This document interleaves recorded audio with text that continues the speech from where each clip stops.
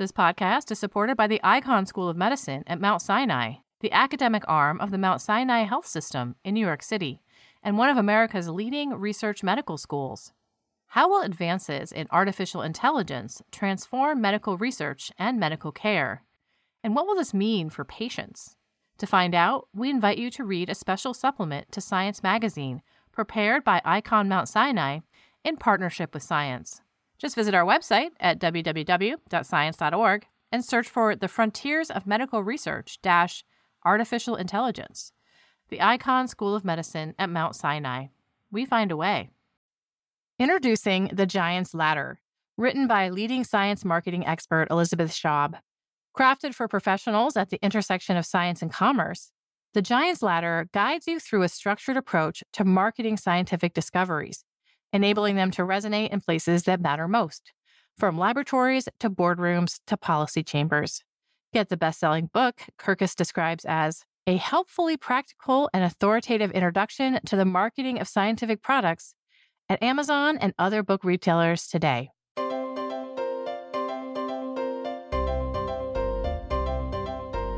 This is the Science Podcast for October 22nd, 2021. I'm Sarah Crespi. For this show, every week, we feature the most interesting news and research published in Science and the sister journals. First up this week, we're going to have staff writer Eric Stockstead. He's going to talk about plans for a new deep soil observatory. Deep soil is like the dark matter of soil science. There's a lot of it, and we don't know exactly what's in it. Then we're going to talk about why wood is a pretty good building material that can be made much better. So much better that one day we might use it for making cars and planes. I talk with Liang-Ming Hu. He's a researcher at the University of Maryland. And we're going to discuss moldable wood that's flexible and strong. And in a sponsored segment from our custom publishing office, Director of Custom Publishing, Sean Sanders, talks with researcher Michael Brem about the role of humanized mouse models in studying and developing treatment for type 1 diabetes. We have massive telescopes that look far out into the cosmos. We have giant particle accelerators and gargantuan gravitational wave detectors. What about soil science? Where's the big science project on deep soil? Well, it's coming soon. Eric Stockstead is a staff writer here at Science. He wrote about plans for a new soil observatory. Hi, Eric. Hey, Sarah. As you write in your story, we know a lot about the top 30 centimeters of soil. It's for farming, it's for agriculture. We got to know that stuff. But under that is this kind of secret layer of soil, the Mariana Trench of the land, the dark matter of soil. Why has this been hard to study in the wild? It has to do with shovels. As one soil scientist told me, the deeper you go, the harder it gets. Some other soil scientists said it's actually relatively rare to be down deep. Like the deep ocean, it's often hard to get to. Do we have any kind of sense of the scale of how much soil we don't know about? Would you settle for a lot? Yes, I would. When you think about these layers, the upper 30 centimeters, give or take, that's really rich in life and in nutrients and roots. But it's a thin layer. So soils can go deep. It really depends what the local geology is like, but meters deep. And in some places, it's just really, really deep. So that's a lot of volume that's down below this thin, vital layer of topsoil. The project you talk about in your story, the Deep Soil Ecotron, maybe I built it up a little bit in my intro. Is it a big science project? Is it big? Compared to astronomy or particle physics, a relatively little amount of money will go a long way in soil science. It's a mid-sized grant that they got. It's about $19 million. That will fund construction. And the University of Idaho, where it's going to be built, the university has a building to put it in, and they've got money to build the equipment. People were describing it as hangar-sized. I don't know if it's going to be sort of big enough to park a plane in, but it's a big lab that's going to be, probably one large room size of a lab. What exactly is an ecotron? The idea is to take kind of a replica of an ecosystem and put it into an experimental setting. It's sort of like a terrarium, and you measure various aspects of the ecosystem, but you do that multiple times so that you're getting this combination of some ecological realism, but also the benefits of a laboratory experiment where you control the setting and you have multiple instances so that you can start to say with some statistical certainty what the patterns are. Is there a set size already for the ecotrons that are in there, or is it going to depend on the project? You've got this whole range of sizes and questions. And one thing that's been missing up to now is really sort of manipulating the deeper part of the soil. That's where this Idaho lab comes in. And the design there is that they'll have 3-meter columns of soil that are placed in metal cylinders. And on the top, they can plant vegetation that will be sealed airtight so that they can measure the gases that come in and out. They can control the rain that happens inside. And they'll have a look with much greater access because you'll be able to walk around these columns of soil. There'll be little ports to look in, and there'll be sensors plugged in at various depths. You could wrap your arms around it. I'm sure many soil scientists will be hugging them when they first meet them, right? So it's kind of the diameter of a manhole cover and 3 meters tall. So they've opted to go deep and to have a lot of them.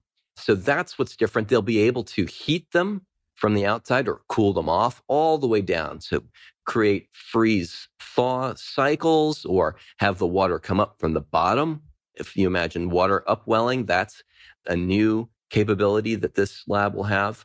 How hard is it to get 3 meters of soil into a tube without disturbing it so much that you're mixing those different depths? That's a great question, Sarah. And it's one of the things that they're working on. And this won't be built for 5 years. I think there'll be a lot of experimenting how to make this happen. There are already devices that you can go out and sample soil. And typically what they'll do is they'll take a big steel tube and they'll pound it down into the ground. And then they will dig out around it. And then you can slice the bottom and pull it up. But that's going to be really hard to do with something that's, 3 meters tall. But it's really pretty important to get the soil out as intact as possible because it's a deep part of the ecosystem and it's got a structure, right? One thing that's different about the deep soil is that compared to the topsoil, where you might have plowing, where you might have lots of organisms digging in the soil or worming their way through it. So you've got a lot of, relatively speaking, turnover in the topsoil. In the deep soil, everything's happening at a much slower pace. Particles are moving much more gradually. Things are moving down through little channels in the soil that the roots have dug out. But there's a much more layering and structural element to it. And you want to keep that as intact as possible because if you jiggle it and everything gets loose and wobbly, then the gases are going to behave differently. The microbes might behave differently. You'll have exposed it to oxygen or lots of oxygen for the first time. What about the big questions? What don't we know about dirt, Eric? One of the soil scientists said to me, we know just enough to know it's really important and not enough to predict how it's going to impact the fate of the planet. As climate changes, as precipitation changes, as these soils warm up through the rest of the century, we know that there are a lot of important things going on down there. So top of everyone's mind is climate because there's carbon stored in the deep soil, almost as much or maybe more than in the topsoil because it's such a large amount. Already there are indications from experiments in the field that the rate of carbon that's emitted from the microbes in the deep soil, that's going to increase. But, more carbon might be stored down there as plants grow and as more roots make their way into the deep soil. Speaking of microbes, is that something they're going to be able to monitor in this lab? What they'll be able to do much more easily is measure their activity by sampling the gases that these microbes take in and emit. It would be, it would be easy to go in and take a little sample of it and then sequence all of the DNA there and identify exactly which microbes are present. You also talk about watching the birth and death of soil, which I thought was very poetic. So what kinds of factors are important for that cycle? Where does soil come from? Soil comes from rock that's broken down. And that's happening down where the soil meets the rock, where roots are fracturing it, where roots are emitting compounds that will slowly dissolve the rock, where microbes are doing the same thing. That's where nutrients come from, ultimately, right? On sort of a geological timescale. They'll have a much better view of that process. And if you ask, how much topsoil is it safe for us to lose through soil erosion? No more than is being made if you want to keep the same amount of soil. So calculating that rate it's actually a pretty important thing to know. You mentioned that soil is created at this interface between the soil that is and the rock that will be soil. Is part of it coming from the surface where things are degrading, like in the forest? That's part of this incredible cycling of soil. The leaves that fall, that's a hugely important process. The leftover parts of the plants after crops have been harvested, these will get broken down by microbes and by insects and then pulled into the soil.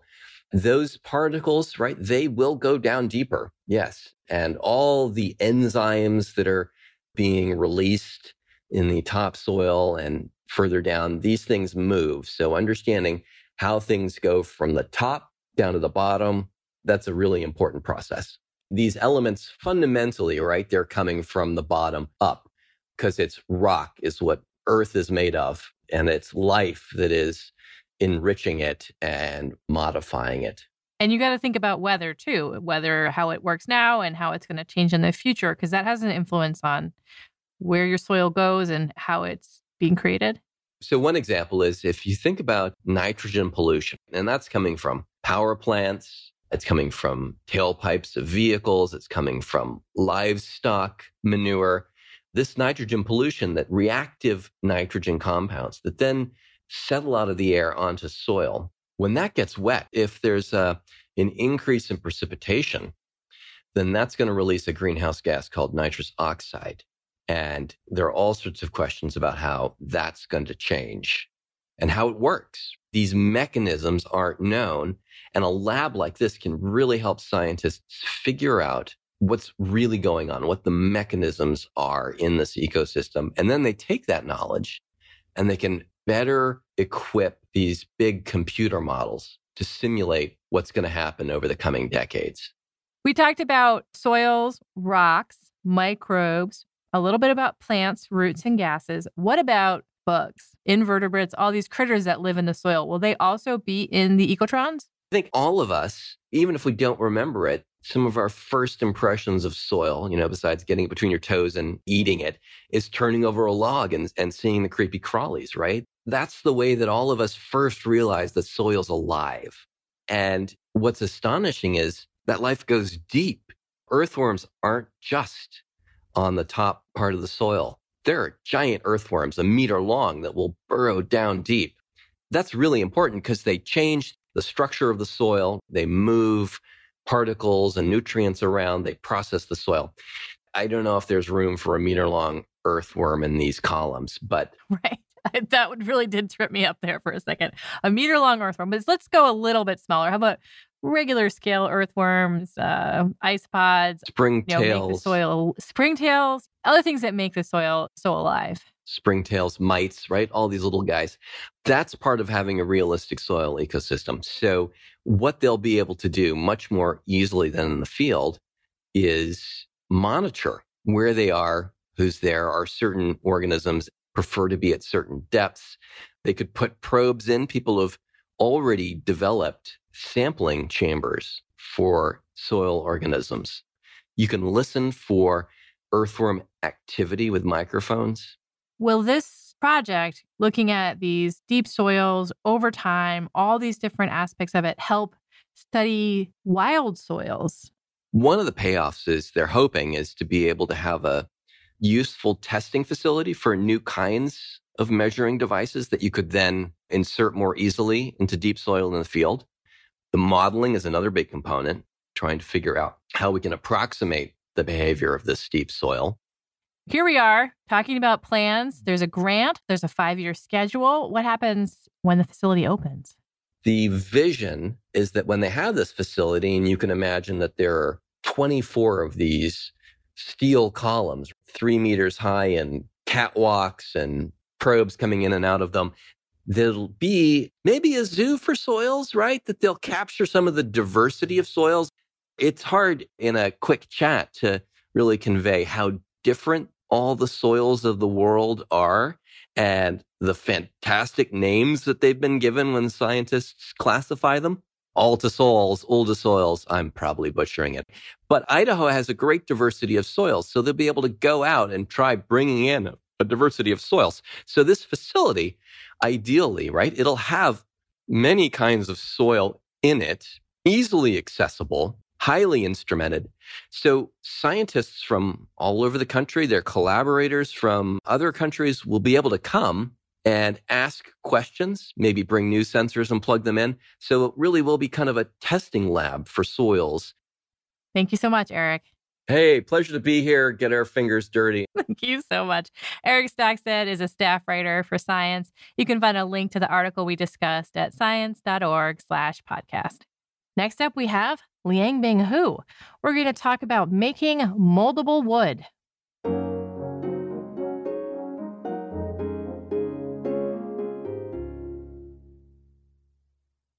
Researchers at Queen's University Belfast translate research into action and make sense of a rapidly changing world. They keep up with technological, societal, and economic advances and drive change through collaboration and real-world partnerships. Their research leads to critical breakthroughs in areas such as green technology, food and agricultural sustainability, peace building, and healthcare. Queen's University Belfast's network of international researchers has a reputation for global excellence. Over 99% of their research was assessed as world-leading or internationally excellent in REF 2021. The impact of this research is felt around the world. Visit qub.ac.uk to find out how Queen's University Belfast is bringing research to reality.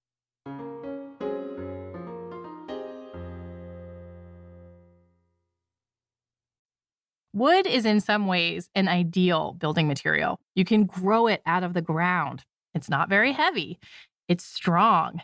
But materials like metal and plastic have one up on wood in terms of flexibility. Plastic and metal can be melted and molded into complicated shapes.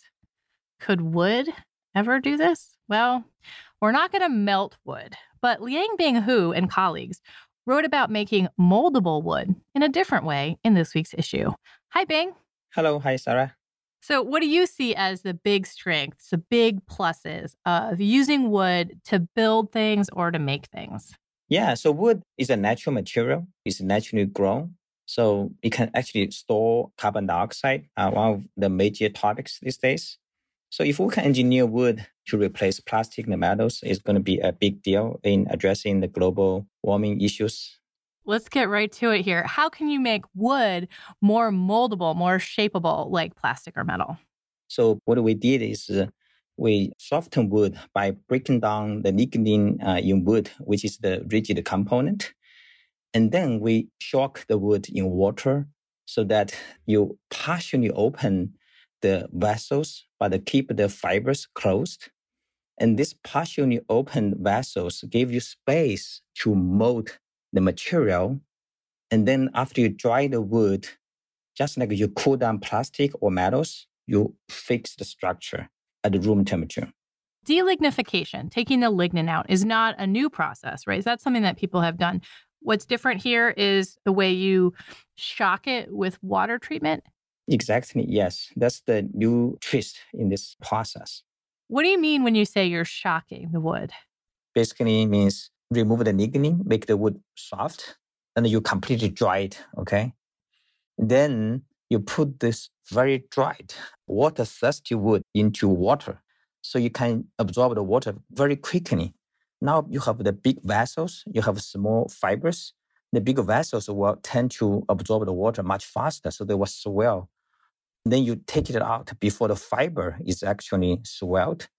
Because of the time is very short, like 3 minutes process, you put a lot of water into the wood and now become a very soft, foldable wood material. Now, the vessels that are in the wood, are they the vessels that move water up and down the tree? Yeah. So maybe that's why they're particularly good at getting water in fast. Yeah. And as you do this process, the vessels actually form this very interesting wrinkled structures. And this wrinkled structure, as you're trying to bend it, the wrinkled structure gave you fibers, gave you space to expand without breaking it. Yeah, you have a little give right there. Yes. And when you dry it, you have your shape. Well, what happens if it gets wet again? If you put a water again, the structure will lose the shape. But you fix this by adding some hydrophobic coating. So this becomes an irreversible process. Okay, so if you seal it up, the water won't get in there and take away your shape. Exactly, yes. What are some of the shapes that you are able to make with this process? We demonstrate like tubes, corrugated structures, honeycombs. And in principle, you can make into any kind of shapes you want. Because the extreme case is you fold this 180 degrees. Like fold it in half. Yes, we demonstrate that. And that is the extreme case of folding and molding. So because of that demonstration, we believe we can basically process into pretty much any kind of shape that is required for applications. Right. There were spirals, there are honeycombs. And the other thing you show in your paper with folding it in half is you can do that 100 times. But if you fold aluminum in half 5 times, it's not going to recover. It's going to tear. Yeah, that's actually a very interesting aspect. So if you think of wood is actually made of fibers, you're actually folding a lot of tiny fibers back and forth, back and forth. And because it's a one-dimensionality with excellent flexibility of individual fibers, you actually can achieve much better folding capability. How do moldable woods properties compare with plastic and metal? Well, mainly compared with metals because our mechanical strength is much better than plastics. So want to compare with materials that has similar mechanical strength for more advanced applications such as aluminum. So even compared with aluminum, the metal, the widely used lightweight metal, this material is even lighter, 2 to 3 times lighter with almost identical mechanical properties such as mechanical strength. Lighter means you can save more fuels in transportations, in flying objects. What about strength? How does it compare with aluminum? Yeah, so they actually show very similar mechanical properties. That's actually why this is extremely interesting. And people actually done 3D wood before. You can imagine that you can use some steam to make the wood soft, and you can fix the structure.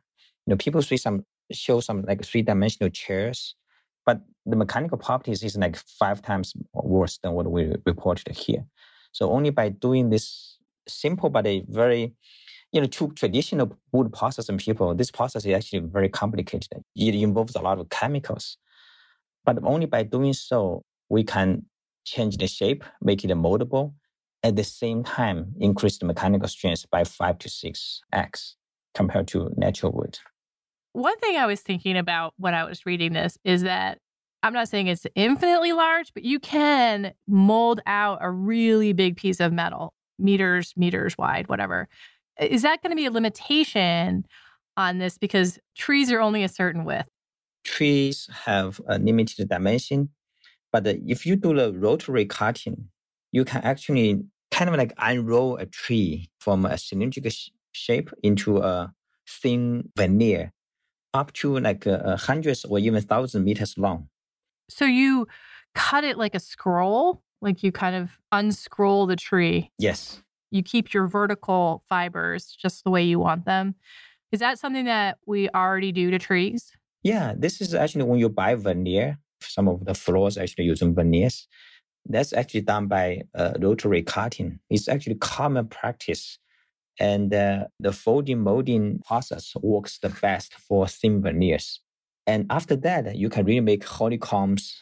And this is really the way of using this lightweight, strong, and thin veneers, which is very similar to aluminum films that people used for this kind of honeycomb structure. So honeycomb is used to give strength without adding a ton of weight to different molded things? Exactly, yes. And come back to your question, trees and woods indeed have major limitations compared to metals and plastic, which can be molded into very large format. So that's actually exactly one of the motivation of this particular work is that can we use wood in other kind of shapes that it's not like wood anymore, but is taking advantage of wood as a sustainable material. That's the honeycomb structure, right? You make it into a honeycomb. Now you can actually make infinitely large honeycombs, like what you can do with aluminum foil. This kind of gets at the life cycle analysis that you did in your paper. Were you trying to show that wood, even with this additional processing, has lower energy consumption, lower carbon outputs? Of course, wood itself, in its growth, is actually store CO2.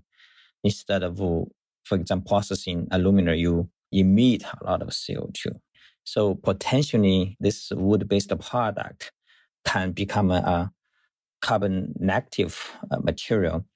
But of course, as you mentioned, we indeed process wood with chemicals, with drying process that can consume electricity. So that's why we did the life cycle analysis to include the process steps to see what is the impact of, for example, environmental impact, the CO2 emission. In the end, even we include all the steps, the material still shows significant advantages in terms of environmental sustainability. In the initial demonstration, we used 30 hours to process the wood.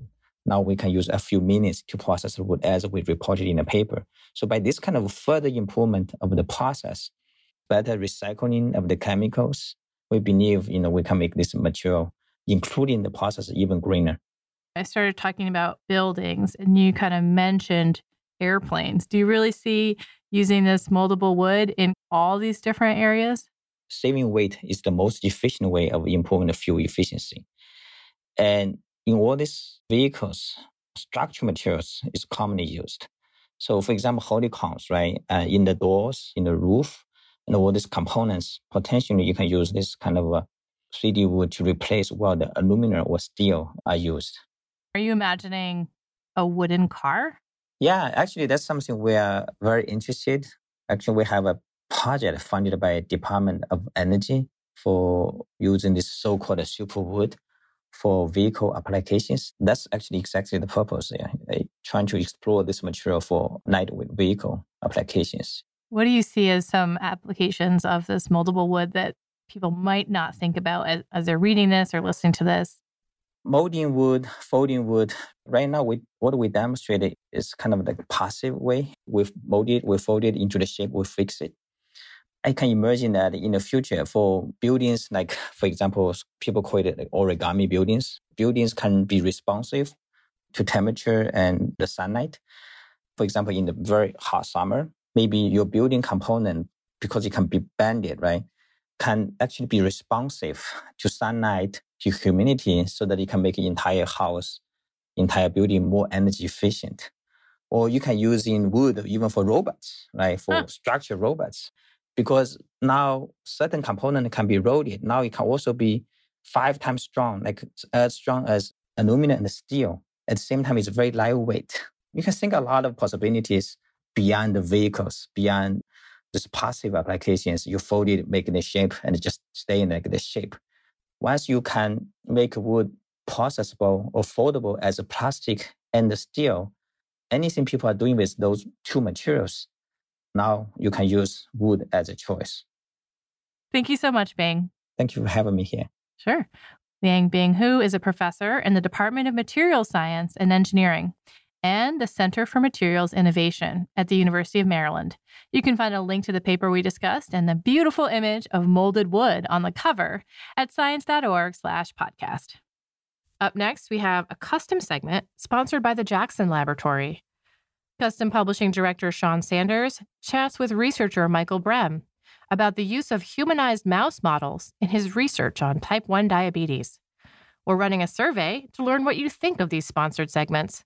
Listen to the interview, then go to bit.ly/podcastsurvey2021. That's bit.ly podcast survey 2021 to share your thoughts and for a chance to win a prize.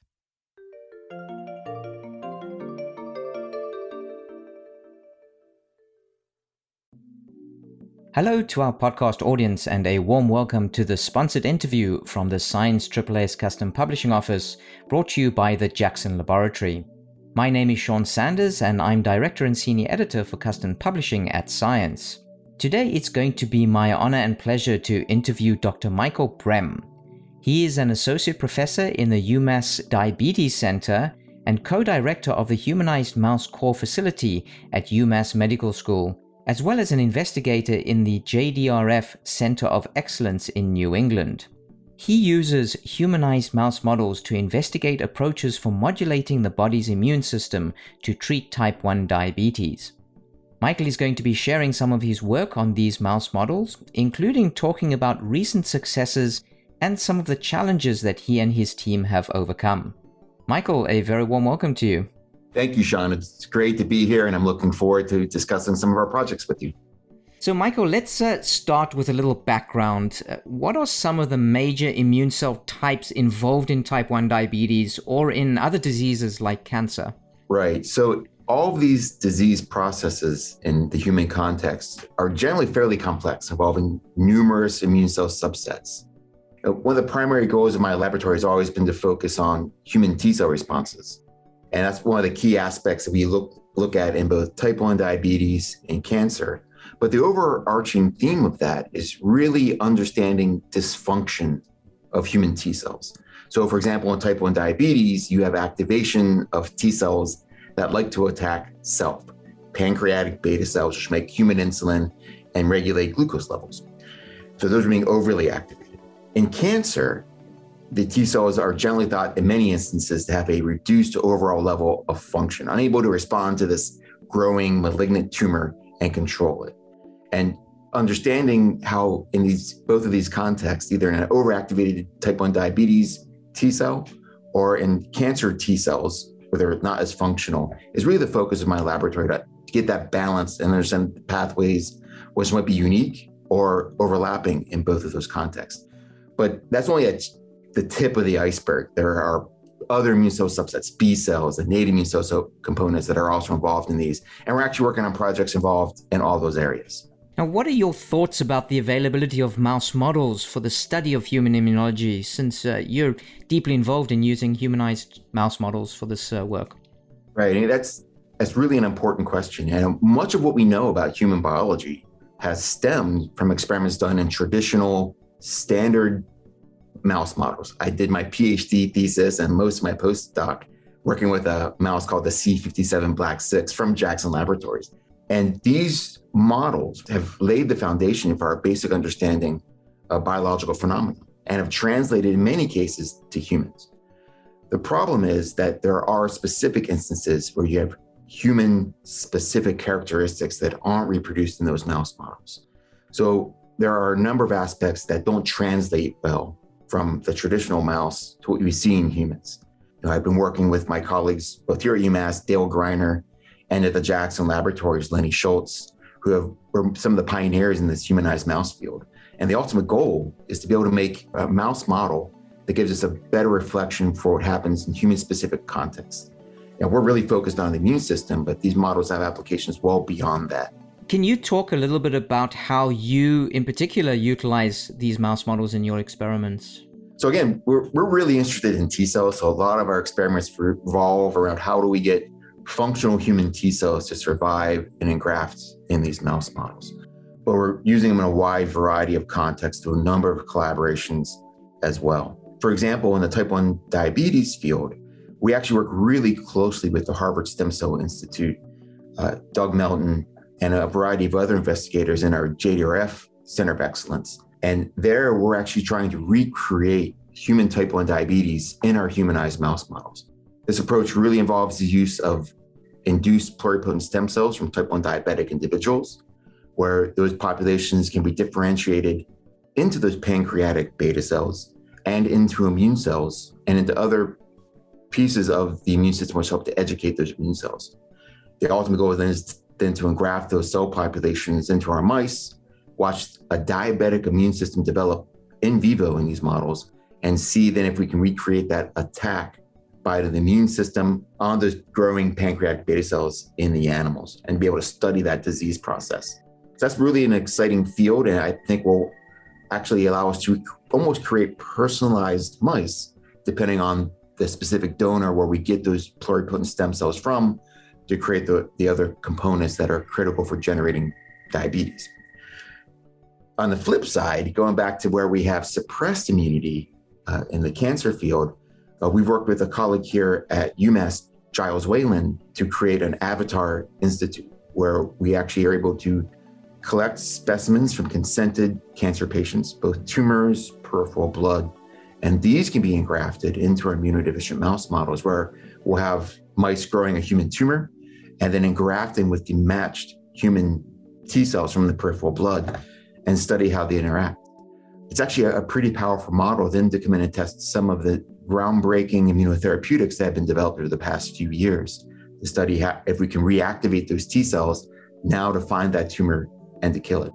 How has the field progressed in, say, the last 5 years in terms of what types of models have become available and how this has impacted the drug discovery field? Yeah, so it's actually interesting. And this is a pretty hot field as these immunodeficient mouse models continue to evolve. Right now, there's no perfect humanized mouse that will reproduce all aspects of human biology. It's almost an a la carte kind of approach. So there have been a number of models which have been created to specifically improve various aspects of either immunity or how tumors grow or how these can support other human tissue engraftment protocols. So for example, we've been working on a mouse that expresses a specific cytokine called IL-15 of human origin, which is a critical cytokine for the development of human NK cells, which have never been that great at developing in our traditional immune system engrafted mouse models. And specifically, we use this NOD-SCID IL-2 receptor gamma gamma chain, or NSG mouse, that was developed by Lenny Schultz up at the Jackson Laboratories. So Lenny actually added IL-15 back to that animal, and now we get really robust development of human natural killer cells, or those NK cells, in these animals. And we're doing a variety of studies understanding what regulates NK cell development, its functionality, how they respond to tumors, and what their contributions are to diabetes as well. So as these models continue to evolve, we would hope to have this selection, this toolbox, if you will, of a model, depending on your specific scientific question, that there's a mouse tool in that toolbox you can take out and do your experimental studies with. Ultimately, one day we would like to get a model which reproduces all these aspects in a single mouse, but that's still an effort that it's being worked on. So I'd like to talk a little bit more about the humanized mouse models that are currently available to study human immunity. Can you talk about some of the strengths and weaknesses of these models? So historically, there are a few issues with these animal models, of course. And one that is getting close to, maybe if not solved, getting very close to having reasonable utility to answer questions is looking at human innate immunity. So things like natural killer cells, as we already discussed, monocytes and macrophages, dendritic cells, which are always, when you engrafted human immune systems into our animal models, their level of maturity, functionality, and development were always less than ideal. But a number of groups, including ours, and these are a number of laboratories here in the US and internationally, have gotten really good at adding back growth factors for specific innate immune cell populations to improve their overall development, their functionality, and their maturity level. Two of the other areas where we're still struggling to make good mouse models is one, the development of lymphatic and lymph node structures in these mice. Because of the gamma gamma chain mutation on most of these animal models, you lack the cells which are critical for development of lymph node tissues, the lymphoid tissue inducing cells. So with that, these animals really don't have great peripheral lymph nodes. Lymphatics are a little questionable. So it's hard to get a completely functional immune system without having good lymph nodes where you have T cells and B cells all communicating to generate good, robust immunity to an antigenic or infectious challenge. There has been some progress in that area, either by adding back cytokines or specifically expressing molecules to improve those LTIs, but it's still kind of a work in progress to get robust lymph nodes structures in these mouse models. The other area, and I kind of consider this the holy grail, are using these mouse models to look at immunogenicity. So for vaccines or looking for immune responses to any kind of immune challenge, it's extremely difficult to get good antibody responses generated consistently in these mouse models. So for example, if we wanted to evaluate a COVID vaccine, these models probably won't work very well in their current state. And that's why I consider it kind of the holy grail, because if we can get a mouse model which will induce robust antibody responses against something as a mRNA vaccine, we'll have a variety of tools at our disposal to look at immunogenicity and look at efficacy for testing these vaccines or other immune-inducing agents. So I have just one final question for you, Michael, and that's looking forward to the future. Where do you think the field is moving in the next 5 to 10 years, and what role do you think humanized mouse models might play in future advances? Really being able to get robust immunity generated in these mice, it would be a game changer. The other aspect for this, and I think we're still in that 5 to 10 year range, is again, a kind of a personalized mouse model where you would engraft mice with cells, whether they be from stem cells or from the peripheral blood, to develop patient-specific therapies in a patient-specific manner, evaluate how they respond to a vaccine, an inflammatory agent, a treatment regime, where they reproduce a patient's response completely in line with what the patient would actually do, and then use that as a screening tool to identify the best treatments in a personalized way.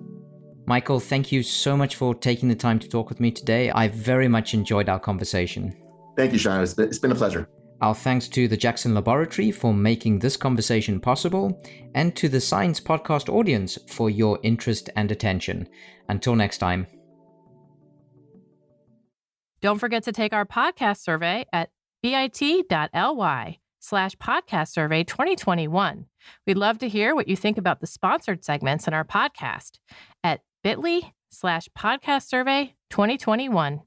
And in return, you could win an Amazon gift voucher. And that concludes this edition of the Science Podcast. If you have any comments or suggestions, write to us at sciencepodcast@aaas.org. You can listen to the show on the Science website at science.org/podcast. That's our new address, science.org. You can subscribe anywhere you get your podcasts. This show was edited and produced by Sarah Crespi, with production help from Podigy, Megan Cantwell, and Joel Goldberg. Transcripts are by Scribby. Jeffrey Cook composed the music. On behalf of Science Magazine and its publisher, AAAS, thanks for joining us. This week's episode is brought to you in part by Science Careers. Looking for some career advice? Wondering how to get ahead or how to strike a better work-life balance? Visit our site to read how others are doing it. Use our individual development plan tool, access topic-specific article collections, or search for an exciting new job.